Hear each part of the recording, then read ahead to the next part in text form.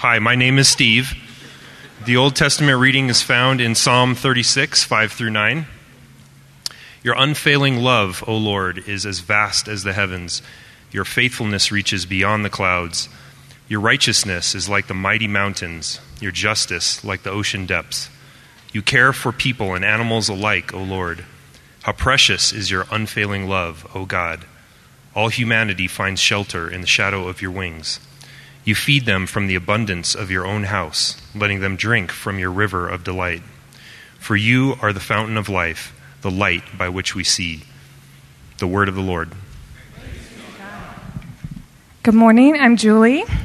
The New Testament reading found in 1 Corinthians 13, 1 through 7. If I speak in tongues of human beings and of angels, but I don't have love, I'm a clanging gong or a clashing cymbal. If I have the gift of prophecy, and I know all the mysteries and everything else, and if I have such complete faith that I can move mountains, but I don't have love, I'm nothing. If I give away everything that I have and hand over my own body to feel good about what I've done, but I don't have love, I receive no benefit whatsoever. Love is patient, love is kind, it isn't jealous, it doesn't brag, it isn't arrogant, it isn't rude, it doesn't seek its own advantage, it isn't irritable, it doesn't keep a record of complaints, it isn't happy with injustice, but it is happy with the truth. Love puts up with all things, trusts in all things, hopes for all things, endures all things. The word of the Lord.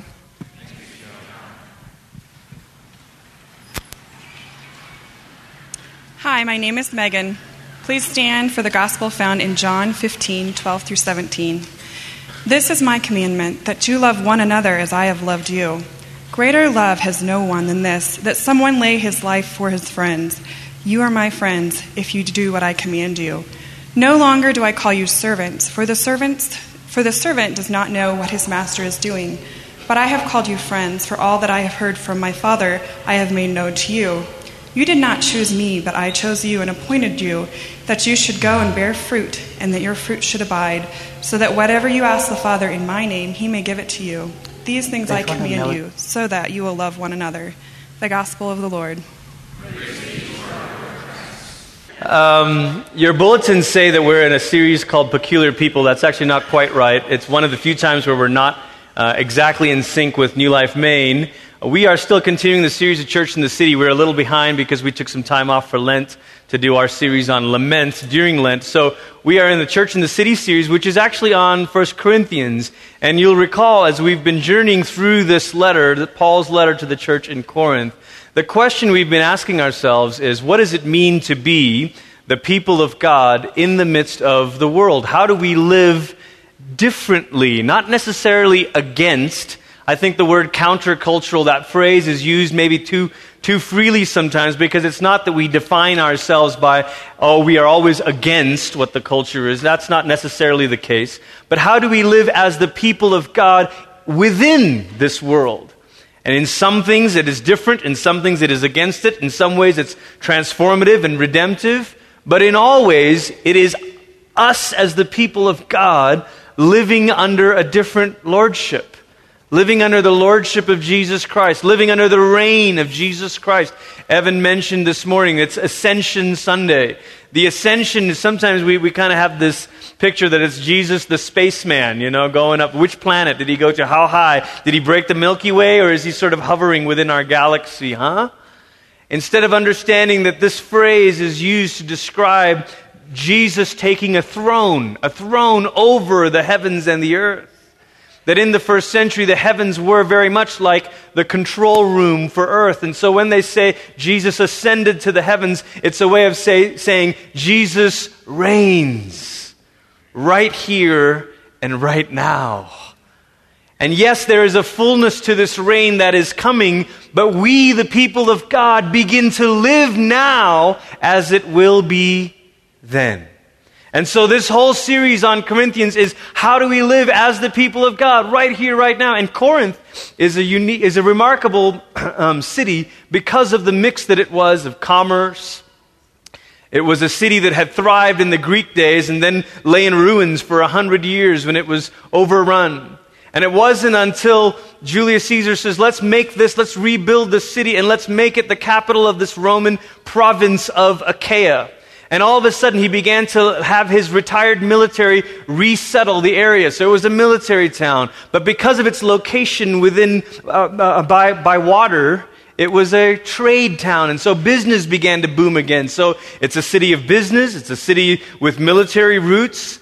It was also the location of games that happened every 2 years. The Isthmian Games, second only to the Olympic Games. So a city of athletes, maybe a city for champions, Colorado Springs. So this is a city that we can relate to, and yet it's unique because it is the first time that a church is planted in a major city. In a major city. And so the test for Paul is, look, if the gospel can take root in a city like Corinth, where there were 2 major temples that dominated the skyline. You'd wake up in the morning and you'd look up and you'd see there's Apollo's temple and there's this Aphrodite's temple, and you would see pagan worship connected with sexual immorality, commerce, success. If the church and the gospel could take root in a culture obsessed with sex and success and wealth, perhaps the church and the gospel could thrive anywhere. And I think one of the reasons why we've been journeying through this letter is to say, wait a minute, this is a little bit like our day. And maybe for some of us, you've been around long enough to remember when America was maybe more friendly towards the church or towards Christianity.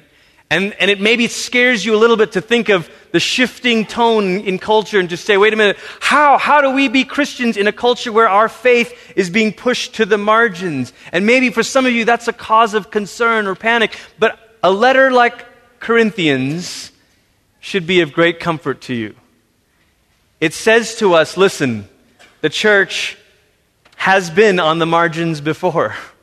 The church has been on the fringe before. The church has been looked down upon before, and yet there is a way for us to live out our faith even in a culture that may be at times hostile toward it. Amen? And so one of the specific questions for today is, what is it that makes this work? We're here toward the end of the letter. Last week I taught on chapter 12 and 14, combining and talking about the work of the Spirit in a congregation. And this morning we're doing, as you might have guessed, chapter 13, the love chapter. The chapter that we all hear from when it's, wedding season. But Paul didn't write this chapter or this poem, whether he penned it or someone else penned it. He didn't write this poem for weddings. He wrote it for the church. Because there's something about being the church that requires love to be at the very heart of who we are. Love is this overused word. And for many of us, maybe you feel a little jaded when you hear love. You're like, oh, here we go again. Love God, love people. I mean, just another Christian cliche, life is all about just loving others, man. And then it's used so much that we're not even sure what it really means. I had a conversation where someone said to me, I just want our overall ethic to be that we never correct other people, that we just let people be. And I said, you don't really mean that. He says, what do you mean? I says, well, you're a business person. Would you like businesses to not follow any sort of norm? No. What about on the road? Would you like everybody to just drive whatever speed they feel like, turn? No, I wouldn't. That would be a right. So we don't really mean that we want a society that everything goes and we live and let live. We don't really mean that. And yet that's how this word love is used. Or we think of love as being synonymous with tolerance. That we can't be loving, so let's at least be tolerant. And I understand that. There's something right. Tolerance in its root etymology is to bear a burden, to carry someone else's burden. It would do us all good to think about someone else's life and to carry their burden. In that sense, that's beautiful. But at the crux of what we mean when people say, let's have tolerance, let's just let it be, I think what we mean is, don't bother me and I won't bother you. And deep down inside, if I asked you, is this what you're really longing for, to be tolerated? Is this the deep cry of your soul? Do lovers say to one another, "Sweetheart, I tolerate you"? "Happy anniversary, honey, I tolerate you"? This rings hollow because what we really want is not to be tolerated, but to be loved. To be truly known and truly loved. This is what we long for.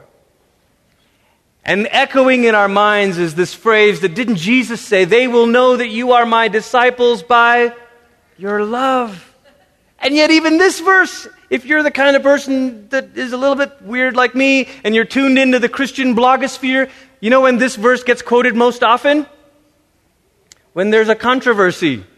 So this is the steps, in case you're wondering, the steps to becoming a Christian blogger, okay? Number 1, write something sort of flippant and controversial. Step 2, act surprised that there's outrage. Step 3, follow it up with a carefully nuanced, caveat-filled blog saying what you really meant.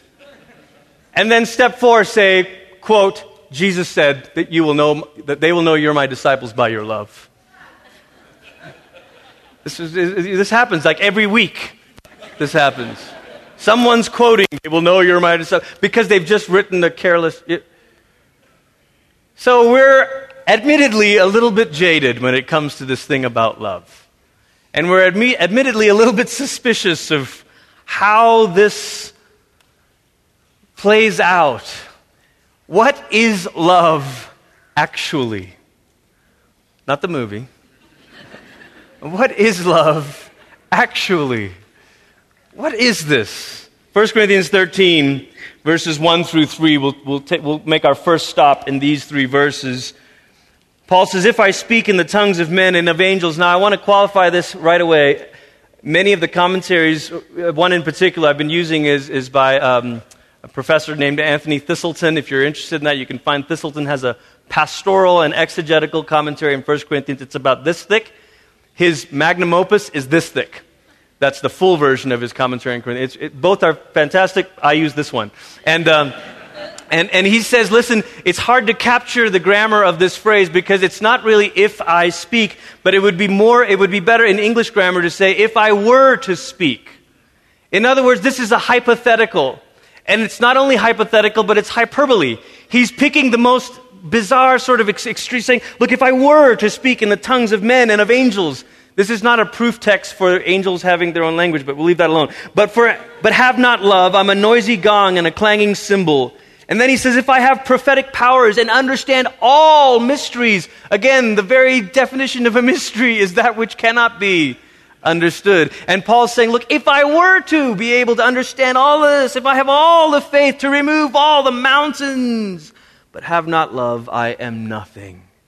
If I give away all I have, and if I deliver up my body to be burned, but have not love, I am nothing. The first thing Paul's trying to say to his young congregation, a congregation of people who are really enamored by the fantastic. The Corinthian culture loved the spectacular.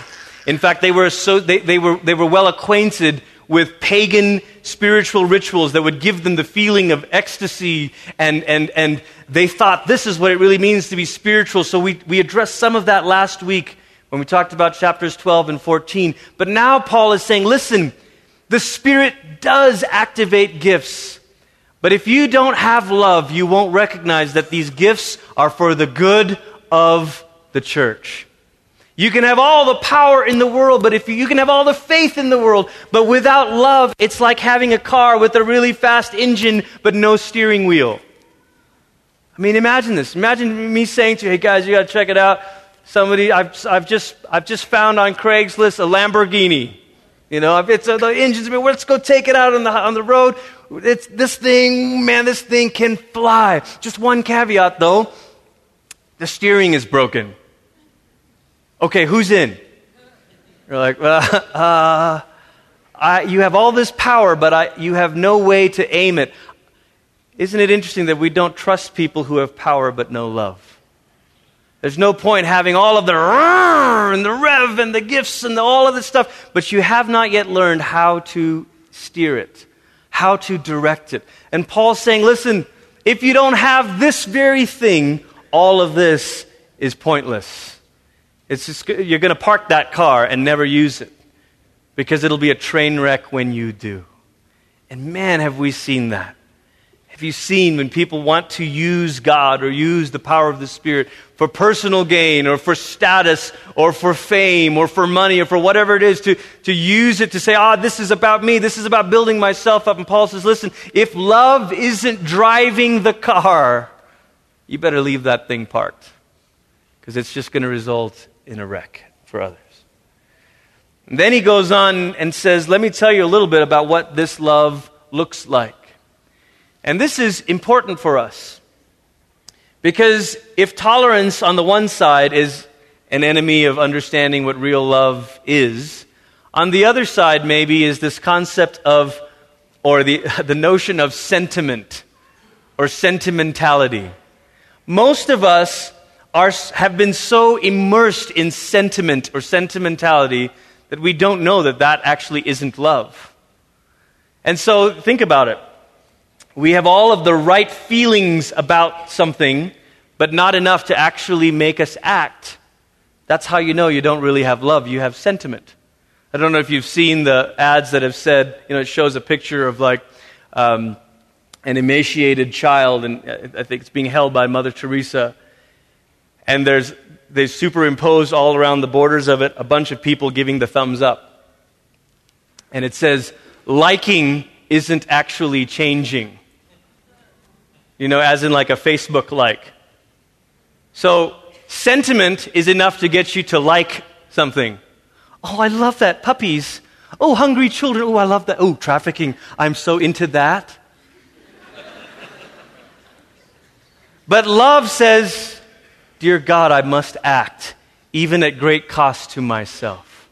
See, sentiment is enough to make you feel certain feelings. But Paul's saying, no, listen, love is far different than sentiment. Stanley Hauerwas, the great theologian from Duke University, is retiring, and he's been called by several others one of the great living theologians in America. He says the great enemy of the evangelical church is sentimentality. Because we don't actually love God with all of our heart and soul and mind and strength. We don't actually love our neighbor as ourselves. We just have the right religious feelings of love. So I like worship music because it makes me feel like I love God. And I like coming to church because it makes me feel like I love someone else. But no, I've never actually visited anyone in the hospital. I've never actually taken a meal to a friend in need. I've never actually fill in the blank. But I have sentiment. Oh, I just love the church. No, I don't actually give to the church. No. No, that one was too close to home. Sorry. Okay. Now, you were with me. Verse 4. Love is patient and kind. Actually, again, Thistleton says the verbiage and the syntax and the grammar here is much more active than love is. Thistleton recommends it be translated, love waits patiently. Love doing an active thing. Love waits patiently. Love shows kindness. And Paul goes on, love does not envy or boast. It is not arrogant or rude. It does not insist on its own way. It is not irritable or resentful. It does not rejoice at wrongdoing, but rejoices with the truth. And then this great and poetic ending here. Love bears all things, believes all things, hopes all things, endures all things. Many different ways to try to translate this to show kind of the power of this. Thistleton's own way of translating it is, love never tires of support. It protects and covers that vision of support. Love never loses faith. Instead of just saying love believes all things, because that sounds kind of Disney, doesn't it? You can have anything you believe if you treat, whatever, it's like, no, Paul's not saying like Disney kind of love. He's saying never losing faith. Never exhausts hope. Never gives up. This is the kind of love that animates the church. The kind of love that never loses faith, that never tires of support, that never exhausts hope, that never gives up. Why? Why is this love so central to being Christians? So, well, I mean, it's a good thing, makes society better, makes the world a better place, blah, blah, blah, blah. Paul has a very radical reason. Toward the end of this chapter, he goes on this list here, and he says, listen, love never ends. As for prophecies, they will pass away. As for tongues, they will cease. As for knowledge, it will pass away. Which, by the way, is a great, simple rebuttal to the notion that the gifts are no more because we have love, or because knowledge hasn't passed away yet, right? We still have seminaries open, right? Okay. So Paul's point is there's coming a day, though. And then he says, for we know in part and we prophesy in part, but when the perfect comes, the partial will pass away.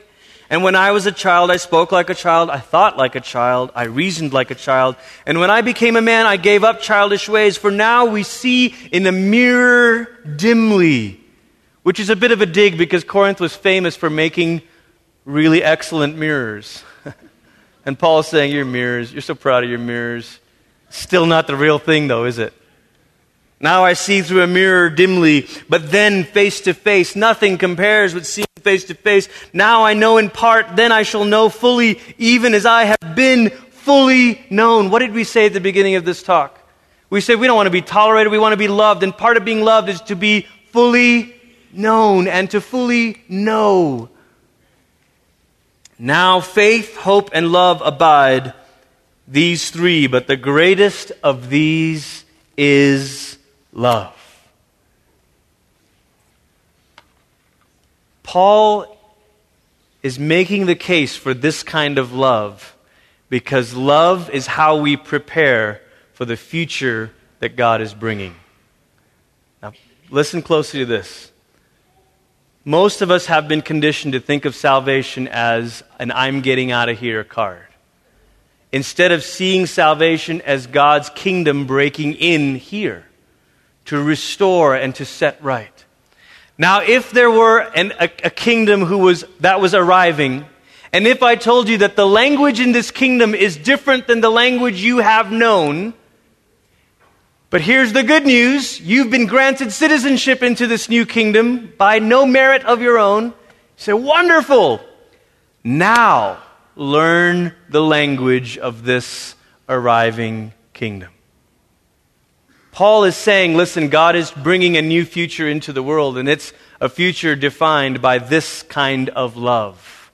And as Christians here and now, we practice this kind of love as a way of preparing for the full arrival of this kingdom. Does that make sense? Let me use an analogy that is not perfect. In fact, it involves leaving instead of preparing for something arriving. So take that with a grain of salt. N.T. Wright uses this analogy of saying, if you've been given a holiday in France, the thing you've got to now do is learn French.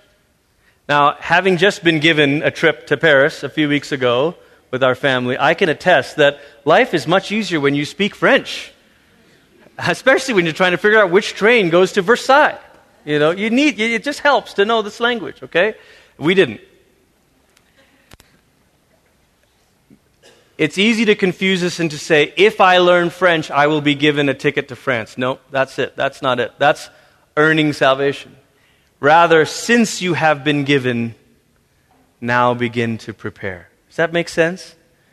So we say, since you've been given citizenship into this new kind of kingdom with this radical kind of king, the king who never killed but let his life be taken, the king who told his followers to disarm, this radical kind of king, it's time to learn his language. And his language is love.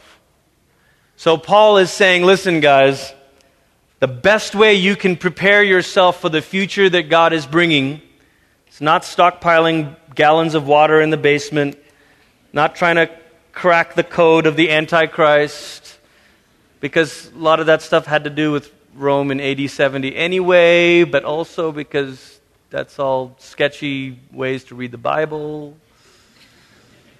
The best thing you can do to prepare yourself for the future that God is bringing is to learn the language of love. Is to learn the language of love. To say, all right, this is the citizenship I've been given. How do I begin to learn this language? Now you say, all right, Glenn, I see it. That's beautiful. Love the whole analogy. I get it. But you know, love hurts. You know that this isn't like sentiment. You said sentiment, Glenn. This isn't sentiment. If we want to talk about real love, that stuff hurts. Yeah, it does. And there are many of you, if not all of you, that could sit down and tell stories of saying, you know what, I took a risk.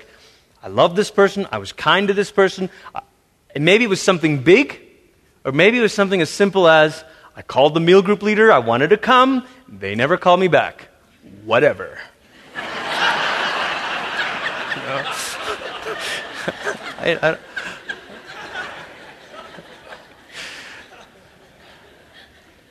So I'm raising 3 daughters, so yeah, anyway.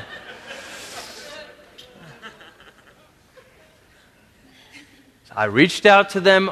Or maybe I've got these friends, and we are always the one asking them to do something with us. They never ask us. But you know what? I am tired of taking the initiative. I'm tired. I don't want to. Why? Why should I always take the initiative? Let's be honest, right? This church. I don't know about this church. It just doesn't feel very loving. That is the very moment when you have the opportunity to experience and practice this new kind of love. Dietrich Bonhoeffer says it's essential that we become disillusioned with Christian community so that we can be given true Christian community. Because there's a certain point that we're really carrying into our own sentimentalized notion of what Christian community looks like. That we all just smile and love one another and give each other stuff. And wait a minute, you didn't say someone's going to hurt me? You didn't say someone wasn't going to reciprocate? Amazing thing about what Paul is saying about this kind of love. All human love works on reciprocity. I love you and I hope you love me back. Or I love you because you love me and I will then keep loving you as long as you also keep loving me. I'll like your cat pictures if you like my baby pictures and not, It's this very unspoken rule here. And Paul is describing a very different kind of love. Paul is describing a kind of love that is not based on reciprocity. Paul is describing a kind of love that does not respond to value, but rather creates value. It's the kind of love that doesn't respond to value, but creates value. Let me say it another way. This love that Paul is describing is a love that says, I don't love you because you are lovely. You are lovely because I love you. Now think about that. Think about the God kind of love. The love that the Father has shown to us. The love that says, I don't love you because you merit this. Rather, you are lovely because the Father has lavished His love on you. Now, I debated whether or not to say this little sentence here, but I'm going to say it. Because a lot of us love the speaking and the writing of this person, Brené Brown. And Brené has some amazing stuff on vulnerability and Christian and community, rather, and all of that. It's really great. But Brené Brown's talks, on purpose probably, are missing a gospel component. Because she says fundamentally what humans need to know is not just that they are loved, but that they are worthy of that love, right? And so the answer from a humanist standpoint is to just say, I am worth it, I am worth it, I am worth it, until the day you fail. And then you say, am I worth it? Am I worth it? Am I worth it? And so there's only so much self-talk we can do to say, I'm worth it, I'm worth it, I'm worth it. What you need is a gospel lens that says, You are lovely because the God who made you says you are. It has nothing to do with your behavior or your merit. It has everything to do with the Father saying, I have bestowed my love on you. And you know what? That's actually much better news. Because there's never been a moment that you have not been loved by the God who made you. There's never been a moment that you have not been loved by the God who spoke you into being. There has never been a moment that you have not been lovely because the Father has loved you. But it gets better than that. The German theologian Jürgen Moltmann said, a God who cannot suffer is a God who cannot love either. We cannot glibly say God is love and it means something without the cross. For God to say, I am love within myself, Father, Son, and Holy Spirit, the Trinity, the three-in-one, love in loving communion and union with one another, and yet this love turned its affections onto the world that He created, that was creating the possibility that this God would suffer. Why? Because to love at all is to be vulnerable. To love at all is to make yourself vulnerable. So when we say that the God who made it all is love, we are saying that this God knew that it meant opening Himself up for suffering. And this is exactly what Jesus does. Jesus, because of His love, suffers on our behalf. Jesus, because of this love that the Father, Son, and Holy Spirit have for you and for me, Jesus, because of this love, comes and takes our sin upon Himself. Aren't you glad that the love for you in the Godhead was not sentimentality? Aren't you glad that the love within the Godhead for you was not tolerance? God saying, I don't really approve of this, but I'll tolerate it. Aren't you glad that the love within the Godhead was the love that said, I will give myself for their good? Aren't you glad that Jesus came and took the cross? Really, we could reread 1 Corinthians 13, verse 4, and say, sub out the word love for the name Jesus. Because Paul says this is how we know what love looks like. John says it. Paul says that God demonstrated His love. The New Testament echoes with this message. You want to know what love looks like? Look at Jesus. And so we might say here, Jesus is patient and kind. Jesus does not envy or boast. Jesus is not arrogant or rude. Jesus does not insist on His own way. Jesus is not irritable or resentful. Jesus does not rejoice at wrongdoing, but rejoices with the truth. Jesus bears all things, believes all things, hopes all things, endures all things. Jesus is this. Paul makes the hinge of Christian love not reciprocity, but the cross. He says, love one another as Christ has loved you. In Ephesians 4, forgive one another as Christ has forgiven you.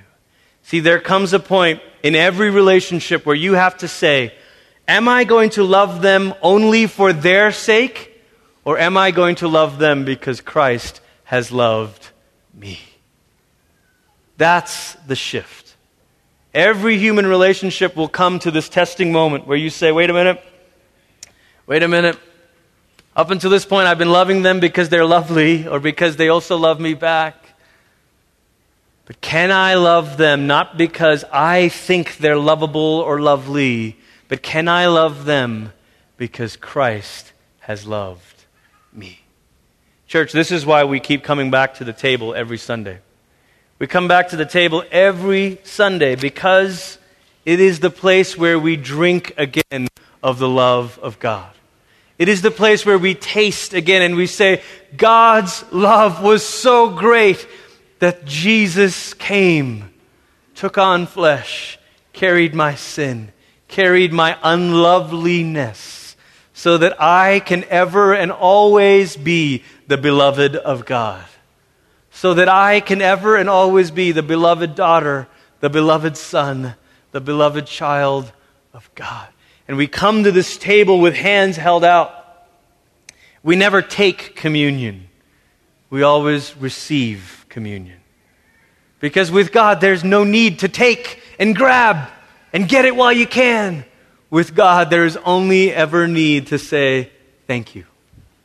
The Eucharist is this word that means thanksgiving. This moment in our service that we do every week is the moment where we come with grateful hearts and say, thank you, God, for loving me. I've never known a love this rich, a love this strong, a love this unfailing. Let it flood my heart as I take it in me. Let it change the very constitution of my own heart. Let it enlarge it, God, so that when I turn to others, I will be able to love them as Christ has loved me. This is why we say New Life Downtown is all about the table. The Lord's table on Sunday and your table during the week with meal groups. Because we receive again this grace and this mercy and this love at Jesus' great table. And then we go to our kitchen tables or Chipotle tables or wherever you are. And we say, now here, let the love of God spill out of me to you and you and you. And even though I wasn't sure about you, for Christ's sake, you too. Everyone gets in on this. Amen?